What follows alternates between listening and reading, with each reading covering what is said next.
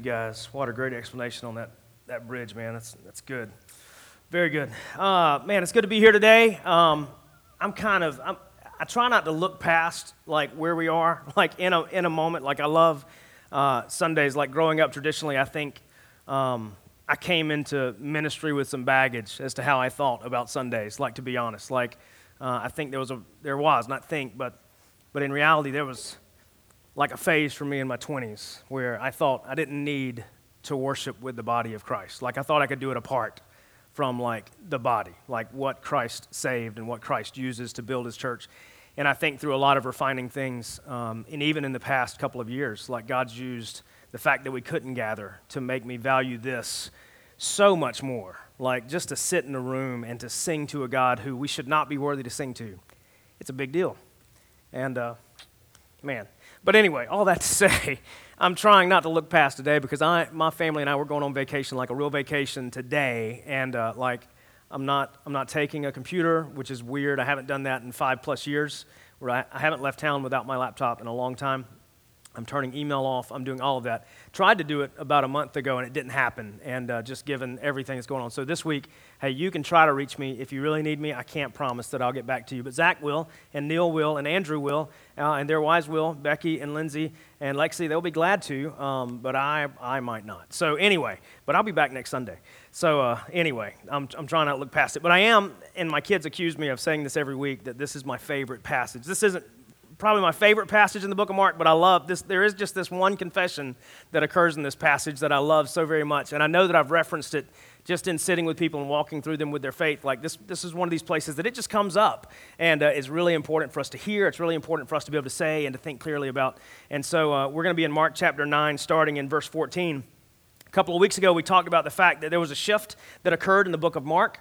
We talked about Mark is like the most action-packed of the Gospels as far as the synoptics go, and like I call it the Michael Bay of Gospels because there's a lot of miracles that occur, like a lot of hands-on stuff, and Michael Bay makes those movies where everything blows up. And so if he ever does make a movie of the Gospels, he would pick Mark, and there would be a lot of explosions that didn't happen. But either way, he ruined the Transformers. He can probably ruin the book of Mark too, so we don't want that. But anyway, my childhood, man, I loved G1 Transformers. They were great. And Michael Bay, you have destroyed them. If you're listening today, you should repent. But there was a shift that occurred from a lot of the action, hands-on kind of healing stuff to the place in which Jesus is going to start using words to teach more and like really speaking through the things that occur. Today is an interesting kind of aside, because he started doing that. He took 3 disciples up on the mountain last week, and he said very little, to be honest, but God spoke, and that was a pretty big deal. God the Father identified Jesus and said that he's pleased with him, all of these things. And today, this is like a perfect hybrid of, like, Jesus is going to do things to teach who he is, but also he's going to say some things that are incredibly vital. And so today, it's kind of like the double layer of teaching, which is kind of fun. And so we're going to dive into that in one second. Let me pray, and we'll go.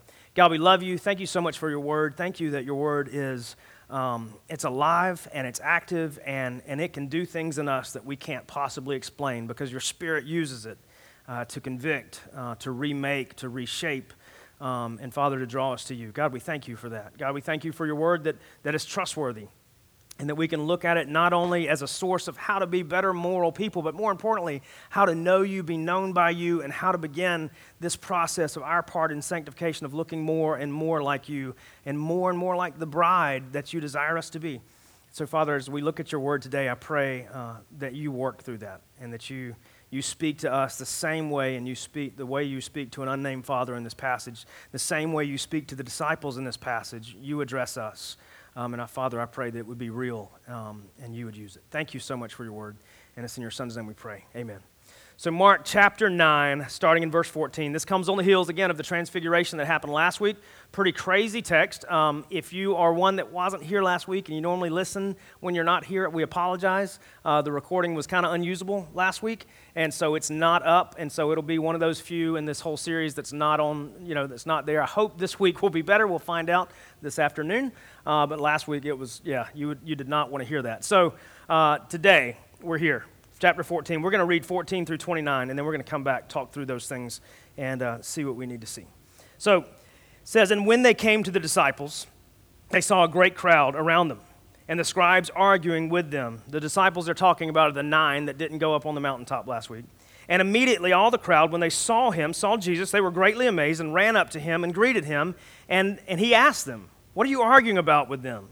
And someone from the crowd answered him, "Teacher, I brought my son to you, for he has a spirit that makes him mute. And whenever it seizes him, it throws him down, and he foams and grinds his teeth and becomes rigid. So I asked your disciples to cast it out, and they were not able." And he answered them, "O faithless generation, how long am I to be with you? How long am I to bear with you? Bring him to me." And they brought the boy to him. And when the spirit saw him, immediately it convulsed the boy. He fell on the ground and rolled about, foaming at the mouth. And Jesus asked the father, "How long has this been happening to him?" And he said, "From childhood. And it has often cast him into fire and into water to destroy him. But if you can do anything, have compassion on us and help us." And Jesus said to him, "If I can, all things are possible for one who believes." Immediately the father of the child cried out and said, "I believe, help my unbelief." And when Jesus saw the crowd came running together, he rebuked the unclean spirit, saying to it, "You mute and deaf spirit, I command you, come out of him, and never enter in him again." And after crying out and convulsing him terribly, it came out, and the boy was like a corpse. So the most of them said, "He is dead." But Jesus took him by the hand, lifted him up, and he arose. And when he entered the house, his disciples asked him privately, "Why could we not cast it out?" And he said to them, "This kind cannot be driven out, but anything but prayer." By anything but prayer. Really crazy passage. Again, a lot of words, a lot of action, several individuals. And this is one of those rare occasions, too, in which Mark presents more details than Matthew and Luke. Because Mark he writes down some action-packed stuff, but generally he's not the most verbose of the other writers. If you find the parallels in Matthew chapter 17 and Luke chapter 9, Matthew adds a couple of things that weren't said, not contradictory, but additional details, but Luke is fairly sparse. Even the physician just didn't include a ton of details. But Mark, on the other hand, is a beautiful place in which he adds a lot, and I'm excited that we get to tackle it. And so again, they came down off the mountain. They had just witnessed some crazy stuff. It said that Jesus was radiant. He was glowing. He probably came down the mountain as such, especially if we're looking back to the occurrence of Moses in Exodus. Similar way, when he came down off the mountain, people were like, "Whoa, I need shades. You're bright." And probably the same thing with Jesus. Remember, Mark referred to it, and he's like, man, his clothes were bleached brighter than any dry cleaner could possibly do. Like, it was just a weird detail that Mark included. And so Jesus comes down the mountain with his three. By the way, Elijah and Moses are not with them. Remember the key aspect of last week when they looked around, no one was there but just Jesus. And so they come down the mountain, Jesus glowing, and they find like an argument ensuing. There's an argument ensuing between the 9 other disciples that didn't go up on the mountain, and then there were some scribes and Pharisees, and then there were just some bystanders. And Jesus comes down and he's like, what are you arguing about? And he asked the disciples. Like he addressed them because those were the people that he talked to, those were the people that he was training, those were the people that he was equipping, those were the people that he would release to build the church and do all of those things. He asked them, but they didn't get a chance to answer. Because before they can answer, a boy's dad speaks up. And he's like, "Well, I'll tell you what's going on. I brought my son to your disciples to heal them, and they couldn't do it. They couldn't do it." And that's where we find ourselves. It's really interesting because several chapters previous, right before the feeding of the first multitude, Jesus sent out the disciples. He gave them authority over to teach, to heal, and over unclean spirits. He said, "Go, do that." And apparently they did because they weren't rebuked about it. They came back, wanted to talk about it. Then we see the feeding of the 5,000. So they had seen these kind of things before. They had seen Jesus do these things before. They had seen Jesus do them in crazy, dramatic fashion. Mark chapter 5, with that whole legion of demons that he put into a herd of pigs, they run off the cliff and drowned. Like crazy, crazy stuff. That was our first of several sticky passages. And so they had seen it, they had done it, but in this case, they couldn't. It was just different. So all Jesus knows, he comes down, he sees some skerfuffling, is what we'll call it, and before the disciples could even answer, a dad says, "I brought my son." And in this passage, he says that he's mute. He can't speak. The rest of the text is going to inform us that this spirit that is in him is causing him to have seizures, to foam at the mouth, to go rigid, to do all of those types of things. Luke, the physician writing, he actually says that it would shatter the boy. Those are his words. The boy would be shattered. And so this is what we need to say. Like, if we try to explain this away as epilepsy, like, we could try, okay? Like, we could take these things and say, yeah, they were just simple-minded individuals, and the boy he was an epileptic. Because we've seen seizures before. Well, here's the other quantifier. It would throw him into fire and into water and try to destroy him. Okay, so it's beyond epilepsy. And epilepsy generally doesn't make you mute and deaf, and these descriptions actually make that when Jesus addresses the spirit in and of itself. Like, this was not just epilepsy. This was not just an illness. This was like someone seeking to steal, kill, and destroy, just like we are told that the adversary, the devil, tries to do, like steal, kill, and destroy. The goal of an evil spirit, the goal of a demon, the goal of Satan himself is not just to make our lives unpleasant. No, he wants to destroy us, and that's what it was trying to do with this boy. And he even asked him, he's like, how long has this been going on? Getting ahead of myself a little bit, and he's like, from birth, from childhood.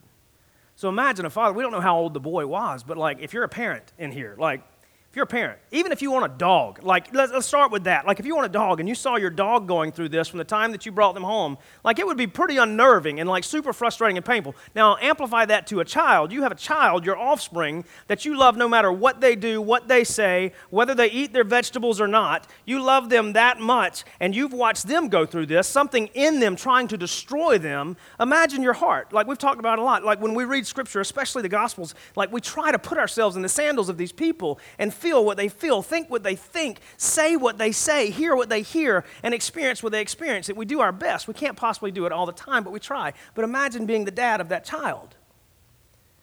I mean, crazy, right? But yet, just like a lot of other people, he had heard things about Jesus. Romans 10, faith comes through hearing the word of God. In this case, hearing the actions of God, the words of God that had came out through Jesus, God with skin on. He had heard, and so he finds him. He tracks him down. Highly unlikely that he had ever met. But he had heard about Jesus, the things that he had done.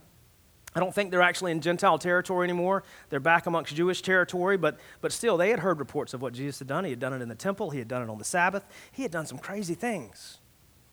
And so he goes to Jesus. And so, but he asks, like, why are they here? And he's like, I brought my son. He's got this issue. Teacher, I brought my son to you, for he has a spirit that makes him mute, and whenever it seizes him, throws him down, he foams and grinds his teeth, becomes rigid. It shatters him. But I asked your disciples to cast it out, and they were not able.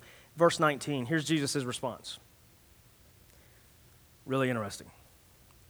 He says, O faithless generation, how long am I to be with you? How long am I to bear with you? Bring him to me. Hey, remember the roller coaster we talked about last week? Like for the disciples, the up, down, up, down, up, down. I believe it's amazing, I'm struggling. I believe it's amazing, I'm struggling. I believe it's amazing, who are you? That kind of thing, up, down, up, down, up, down. For those 9 left on the ground right now, this was down, okay? Because they had done these things, they had seen these things done, but when they came, they couldn't do it this time. Whether or not, for whatever reason, like if we want to look at the technical reasons, maybe before they thought it was formulaic. Maybe before they thought it was, because Jesus gave them authority when he sent them out 2 by 2, and he said, go and teach, go and heal, go and exorcise demons. They had done those kind of things. Maybe then it was formulaic for them. I don't know. And maybe this time they tried the exact same thing that they did before. Last time I held my mouth like this. Last time I was standing on one foot. Last time I didn't mean to do it, but that's what I did, so I'm going to try that this time. Either way, it didn't work.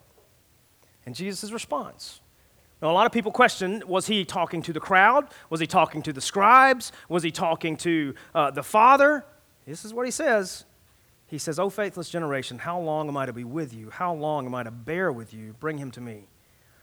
He was talking to the disciples. Now, yes, the crowd heard. The Father heard. But he was talking to the disciples. And he said these things before, right? Like he said pretty similar things. Like one time he was sleeping in the front of a boat, remember? He was asleep. And he was out cold.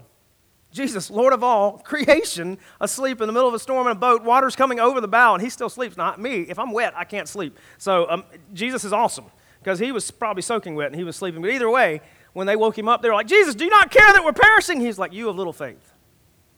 Do you know who I am? I mean, it's kind of what he said, but he probably didn't say it with my tone because I'm going to inflect tone that's pretty sassy, but not Jesus. Similar thing here. He's like, you faithless generation. How long am I going to be with you? I'm not going to be with you forever. He said, bring the boy to me.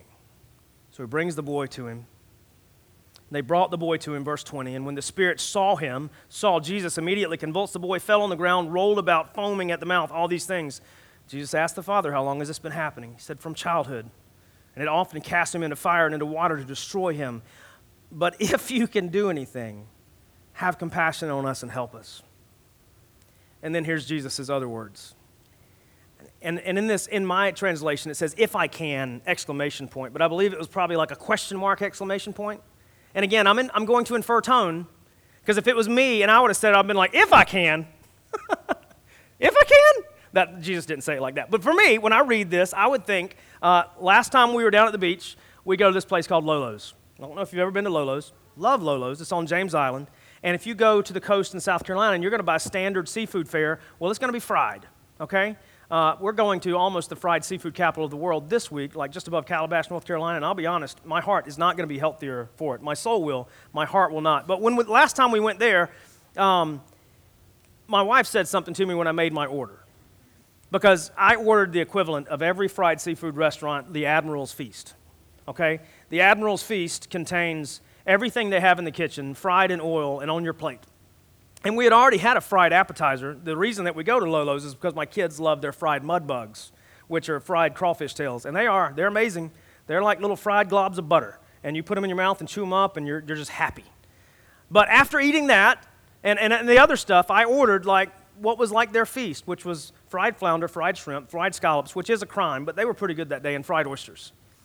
And my wife said, hubby, you can't do that.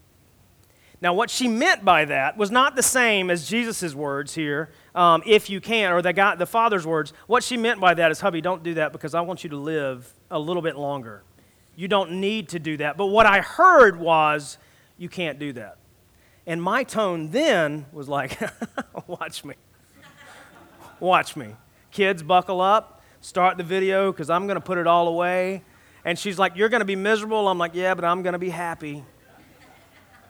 And so it was kind of like Abby being the dad saying, if you can show compassion, if you can eat all this. And I'm like, if I can, here we go. It's a sport, and I'm going to win. Jesus' tone was not the same. All that to say, completely different tone. And I do think, question mark, exclamation point, but the boy's father, he said, but if you can do anything, have compassion on us and help us. Now, we'll point out, he brought the boy to be healed, okay? He brought the boy to be healed. But at this point, when he's faced with Jesus, he asks for compassion and help. He doesn't ask for healing. And I feel like that's almost synonymous with the way that I pray often. Not in a good way. But I feel like very often, like I have a need that I want to take to God, the throne of God, and there's a thing that I want to ask for, and I believe that he wants me to have it, but I'm almost fearful to ask for it because I'm afraid that he'll say no, and it might affect my faith.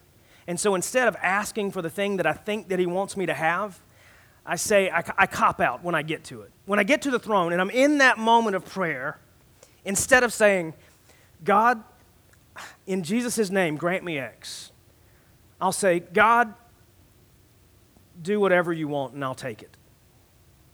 And I think that's because my faith, in the same way as this dad's and the disciples, when I'm faced with it, it winnows.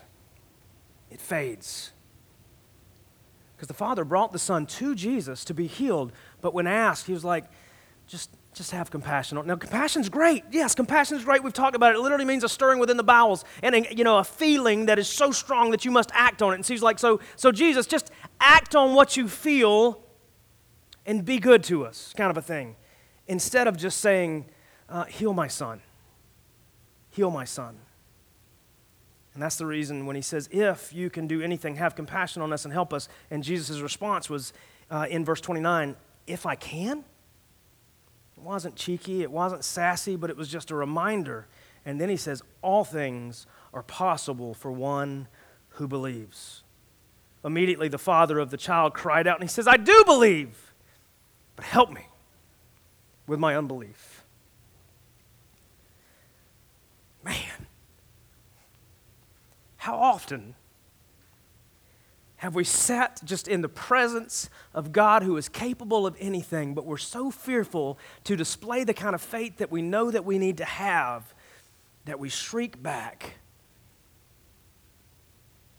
He says, I believe, but help me with my unbelief. Whew. Now, we could pick up rocks for this statement. We think we could. We do. We believe, like, man, what are you thinking?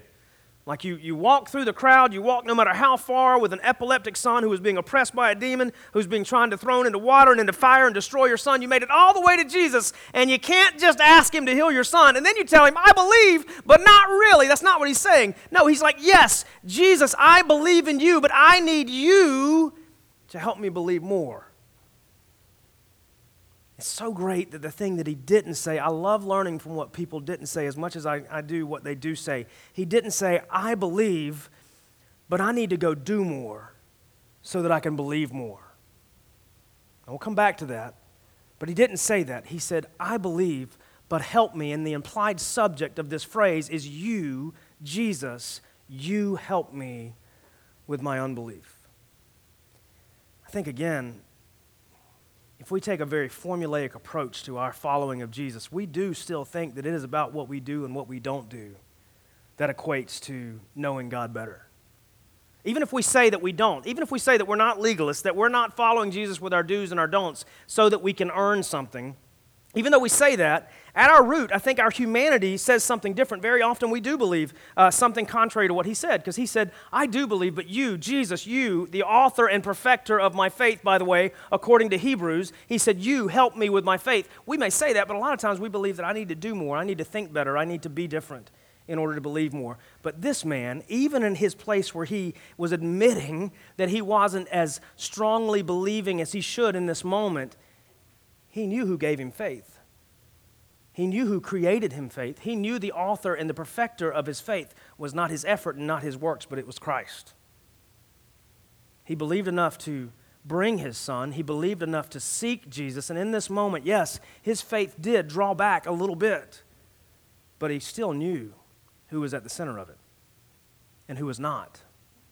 He knew that it was Jesus at the center of his faith, granting faith, and he knew that it wasn't him. So even when we want to throw rocks at him, we need to look at him and we need to say, thank you for reminding me that my faith is not a byproduct of my effort. My faith is a byproduct of your grace. So he says, it says immediately, like I love that, like as soon as Jesus said, if I can, all things are possible for one who believes. It says the man cried out immediately. Immediately the father cried out and said, I believe, help my unbelief. And when Jesus saw that the crowd came running together, or the crowd was getting thick, he rebuked the unclean spirit, saying to him, you mute and deaf spirit, I command you, come out of him, never enter him again. And after crying and convulsing him terribly, it came out, and the boy was like a corpse, so that most of them said, he is dead. But Jesus took him by the hand and lifted him up, and he arose, very much like that 12-year-old girl in Mark chapter 5, I think, of Talitha Kumai, little girl, I say to you, arise, except he didn't say anything. He just snatched the boy up. I love that.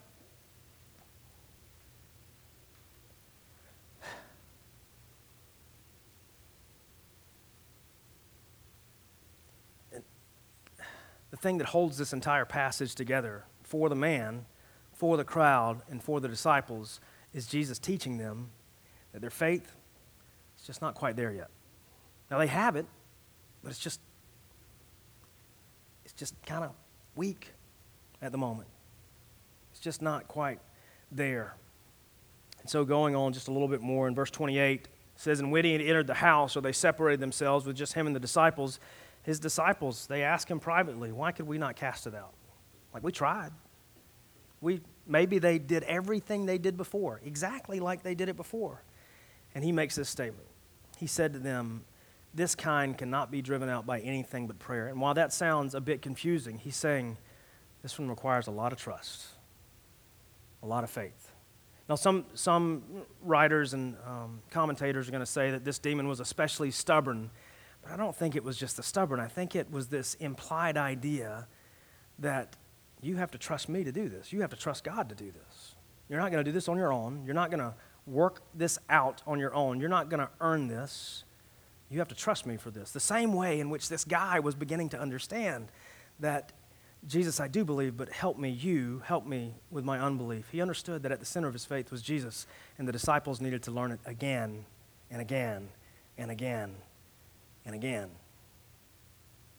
Just like us. Because that same roller coaster, again, the disciples are on, I've been on it almost my entire life.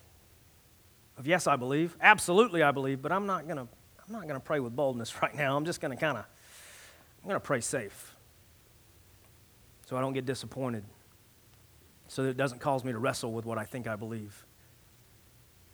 So what do we do? Well, I think first, and man, this sounds so modern that it kind of makes me shriek a little bit.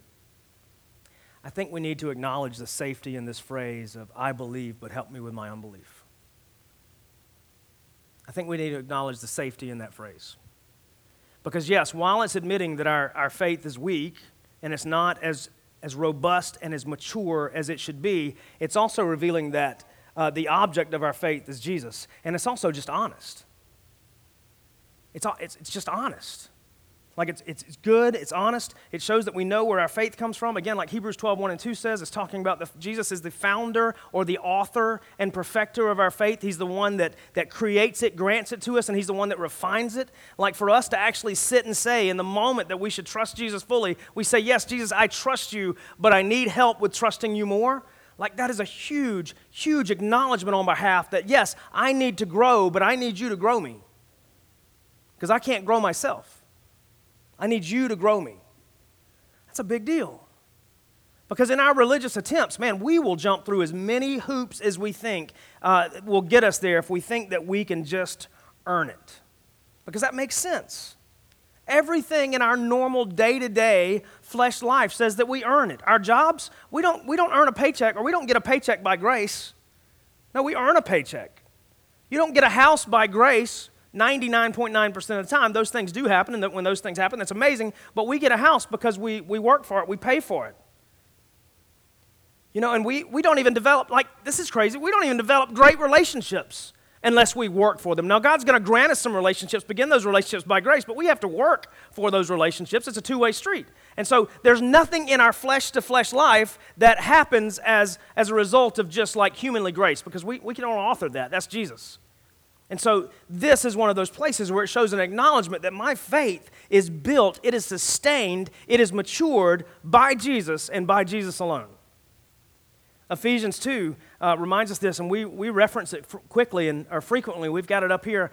It says, but God being rich in mercy, because of his great love with which he loved us, even when we were dead in our trespasses, made us alive together with Christ. By grace you have been saved, and raised us up with him, and sealed us, or seated us with him in the heavenly places in Christ Jesus, so that in the coming ages he might show the immeasurable riches of his grace and kindness towards us in Christ Jesus. For by grace you have been saved through faith, and this is not of your own doing, it is a gift of God. So even our salvation by grace through faith, like this is not an earning kind of a thing. This is not us logically processing through the gospel to the point that we understand it so fully that we're granted salvation. No, we are granted salvation by grace through faith. God gives us grace, displays it, and gives us faith.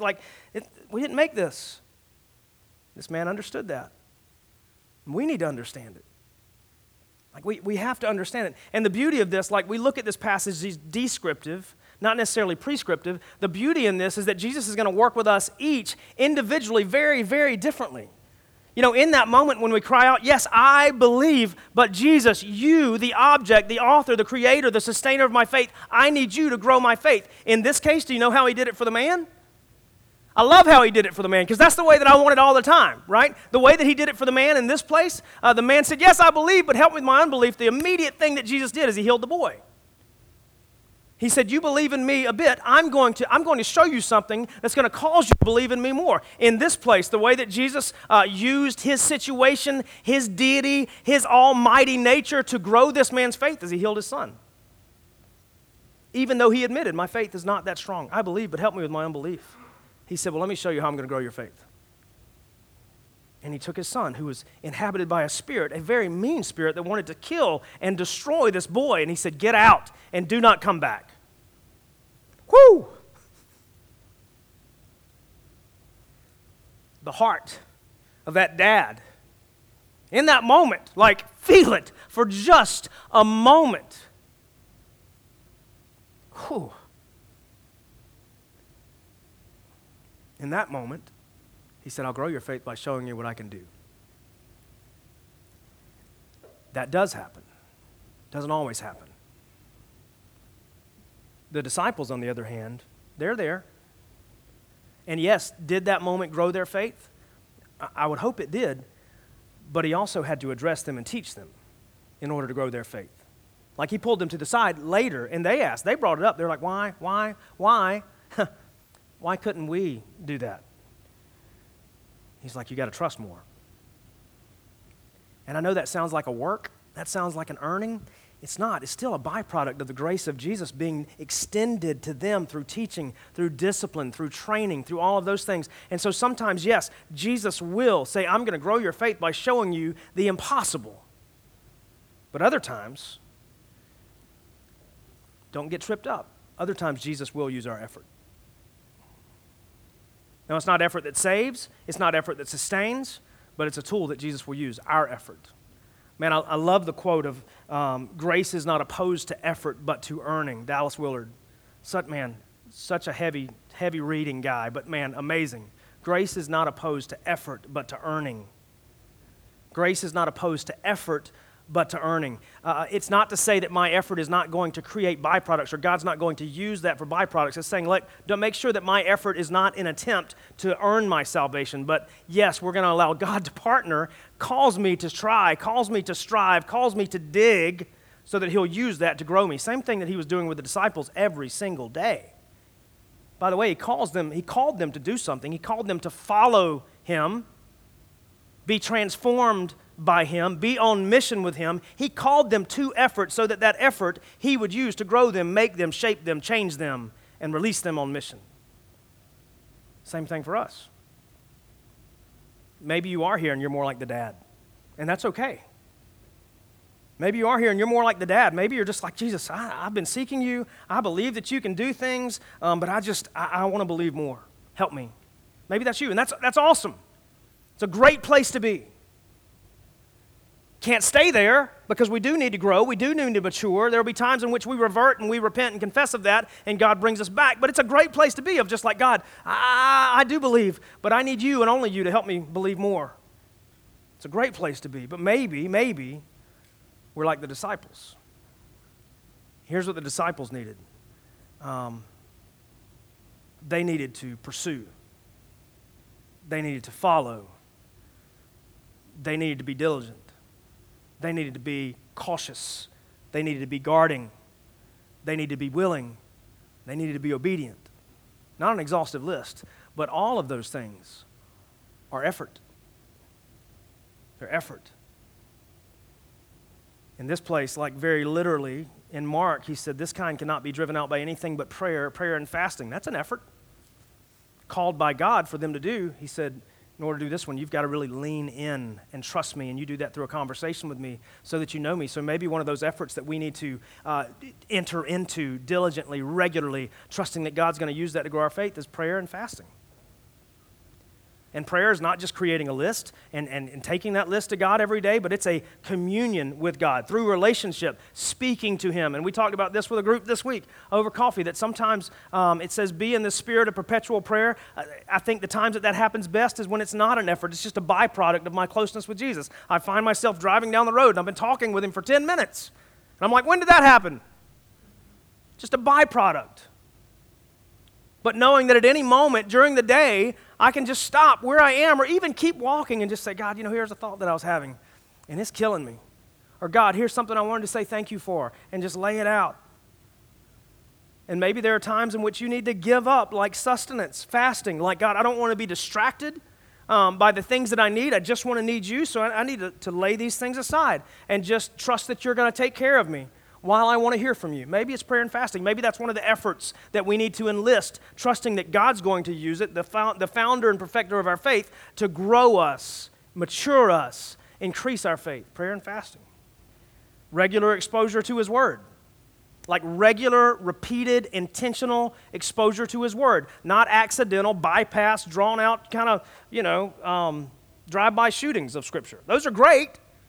But we need to be intentional and regularly expose ourselves to Scripture. Is that going to look like you sit down and you read for 15, 30, 20, whatever numerical description you want to attach to it? Is that you do that? Maybe. Is it you have a 30-minute drive in the morning and you put on the Bible app and you listen to Scripture being read to you? Maybe. Is it you get together with a group of people regularly and repeatedly and read Scripture together, hear what they're hearing, you share what you're hearing? Maybe. But either way, there needs to be an intent in me that I want to know God, and I'm going to seek to know God through His Word that He wrote to me so that I could know God. Effort.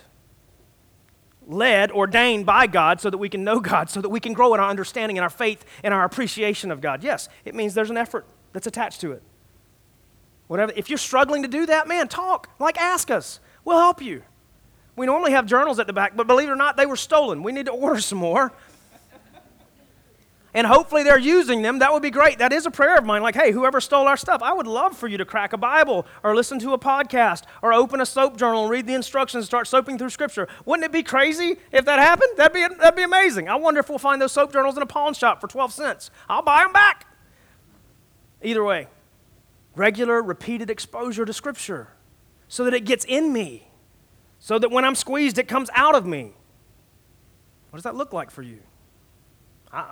I'll sing it a lot. I love the soap method. I love it. I enjoy it. It's good for my heart. It's good for my brain. It keeps me from academically pursuing Jesus and pursuing Him with my heart. It's good for me. Maybe it's not good for you. If that's not good for you, we'll find a way that is. Let's T&E and get through trial and error and get through it and figure out what you need. Maybe you're not a reader. That's okay.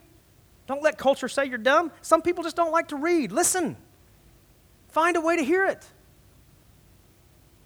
Regular, repeated exposure to His Word. The other thing, this is an effort. Be surrounded by people that follow Jesus. Make an effort to be surrounded. Now, this doesn't mean that we avoid people that are lost. We need to be around them too, by the way. Jesus did all of it. We're not Christ, but we need to imitate Christ on a regular, repeated basis, just like regular, repeated exposure to His Word. So yeah, we do need to be around lost because they need to hear about Jesus, but we need to surround ourselves, that inner circle, with people who are following after Jesus, who are going to speak truth into your life, who are going to call out sin and tell you when you're wrong, and also tell you when you're right. And man, I'll be honest, we're busy people. I mean, we are busy people. Our culture designs it that way, and I believe it. I do believe that one of Satan's best tricks is to make us so busy that we don't have time to pursue God through community. But we have to fight it. Confession, I'm an introvert. Through and through, the first time I read a definition of an introvert, I was like, oh my gosh, they left my name out, but that's me. Believe it or not, I can speak in front of thousands of people, and I'm good with that. But it saps every bit of me out of it to do it. And I will do it I will do it to the day that I die. I love being able to speak God's Word. I love it. I mean, I love it. But it kills me. It kills me. And I'll do it until I die.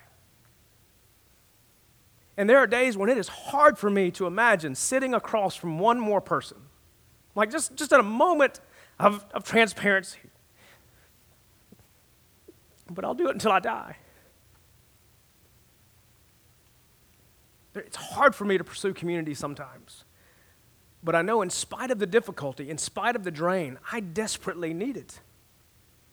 I desperately need it. God designed me to need it. And I'll fight for it. There's some weeks I would rather just go to bed. But I'll fight because I need it. I need to make the effort, and God will use that effort to grow my faith. Fifth thing we may need to do, we may need to step into His plans even though we don't understand the logic behind it. That's effort. God will use it.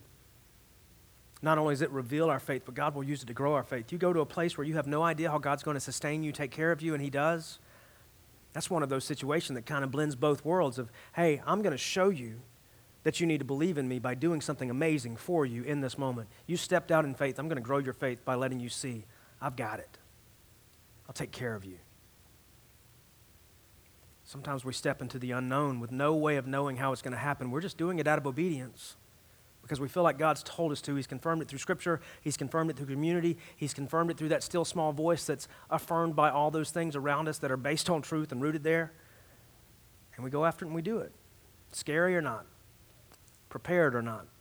If he says go, we just go. And I love thinking about Abraham. Abram at the time. If I'm going to send you to a place, you don't know where it is, but I'm going to give it to you and I'm going to give it to your offspring. All I'm asking you to go is get up where you love, get up where you're most comfortable, and go. And by the way, it's going to be tough. Tuff. It's not how you spell it. I know that. I did go to public school, but there's a reason. But he did it. There are times he's going to tell us the same thing. It might not be go to a place, but it's going to be do this, don't do this, trust me in this. Sometimes those moments, it displays perfectly, I believe, but help me with my unbelief. I believe, but help me with my unbelief. Sometimes it is obedience contrary to logic. Obedience contrary to logic. And it's not really blind faith. We say that a lot. Yeah, we've got blind faith. We don't, because we actually have a track record with Christ to see that he has, like most of us do. Like if we look back anecdotally at our lives, we see places that he's come through over and over and over in which he should not. Our faith is informed faith. And we may be taking a blind step. We don't know what's down there. But Jesus says, and lo, I'll be with you always, which means he'll be at the bottom of the pit. I'm kidding. It's Bible humor. That's L-O, not L-O-W. But anyway, sometimes it's just you ask, I'll go. I'll go.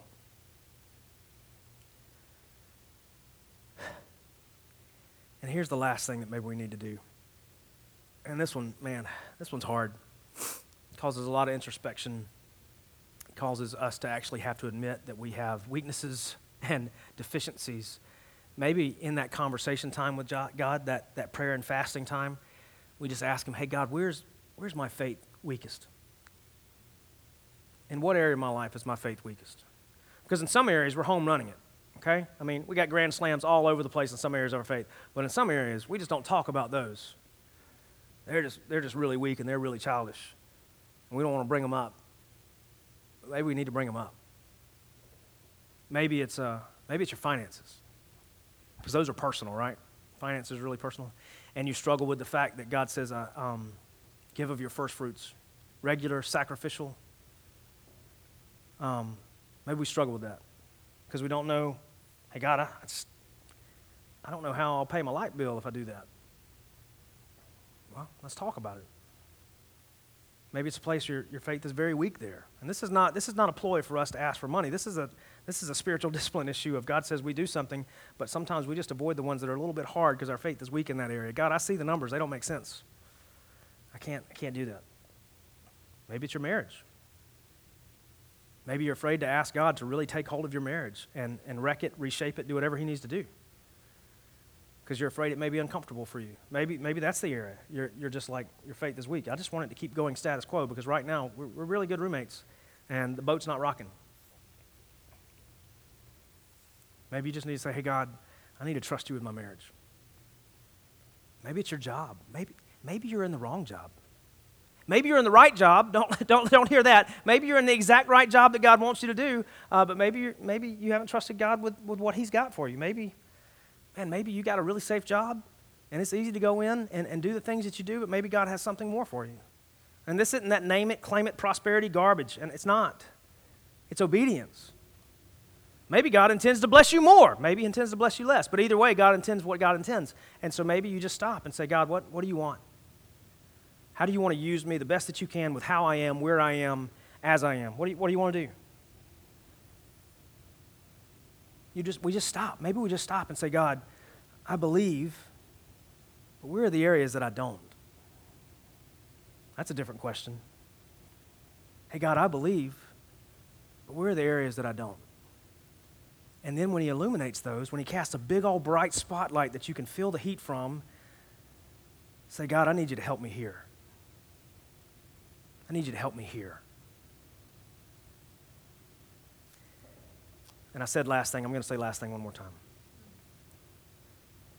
Because of this need to be together, maybe when God tells us that stuff, we share it. Maybe we say, this is what I figured out. My faith is weak here. in this place, would you pray on my behalf for me? Would you pray that God would grow my faith right here for his glory, for his purpose in this spot, whatever area he said it's weak? Or maybe you already know, like maybe we already know where our faith is weak and deficient. And maybe you've said it a lot, like, God, I believe, but I don't believe that much. Maybe the next step is just, God, help my unbelief. Help my unbelief. Or maybe you're like the disciples.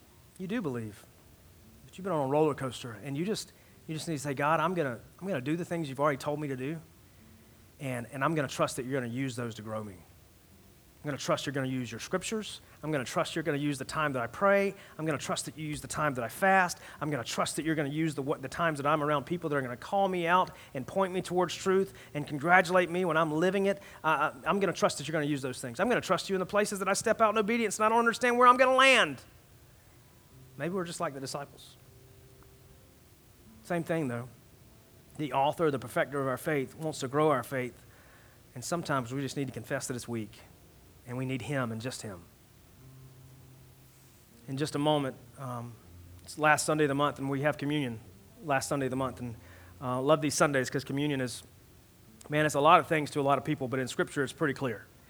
Like Scripture, this is a time for us as family to gather around a couple notions. Number one, Jesus gave everything so that we could know God. And we remember that. We remember his life, his words, his death, his resurrection. We remember all of it. And when we take the bread, we remember his body that was broken for us. When we take the juice, we remember his blood that was spilled out on our behalf that we couldn't earn, that we couldn't understand, that we couldn't make up, because this stuff is crazy. But we remember it. We celebrate it. And as a family and as believers, we remember, but we also look forward to the fact that at some point, that body and that blood that was broken and spilled on our behalf, yes, it granted us salvation, but it's going to come back in miraculous form, and it's going to right every single wrong. Newness. And we'll get to live in that. So we look back, we look forward. And the only stipulations in Scripture are, it's not church membership. We like church membership. We'll be glad to talk to you about that in September when we do our next membership class. But before that, it's not stipulated by church membership. It's stipulated by, do you know Jesus? Are you in a committed relationship with Christ, abandoning sin to choose him instead by grace through faith, a granting of his own? Are you a follower of Christ? And are you in good standing with him? Doesn't mean that you can say that if you say, I believe, but help me with my unbelief, you can't take communion, but it means if there's sin that has reign in your life, that is pointing where you need to go, until you confess that and deal with that, don't take communion. Maybe you do that this morning while we play, while we sing. Maybe you can't do it today, and that's okay. You stay seated. Let one of us know this week. Let one of them know this week. And we'd love to meet with you, talk with you, talk to you about what sin looks like and how we get rid of that, how we deal with it, how God deals with it.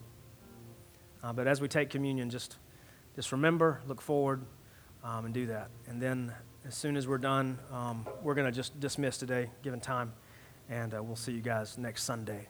Thank you guys for being here. I'm going to pray, and then as we worship through song, we worship through communion, and then have a great week. God, we love you. Thank you so much for loving us. Thank you for Jesus. Thank you for his words. Thank you for his life, his death, his resurrection. Without that, we could not know you, could not be known by you, and God, we could not make you known. Not in any way that would matter. So we thank you. Thank you so much for Christ. Thank you so much for his atoning work on the cross, his living a spotless life in spite of temptation beyond what we could understand. And thank you that through him and the sufficiency of himself, we can know you, God, and be known by you. We celebrate the cross today, as painful as it is, and we celebrate the fact that Christ is coming back. Thank you for making us family. Thank you for making us your own. And thank you for making us missionaries in this city. It's in Jesus' name we pray.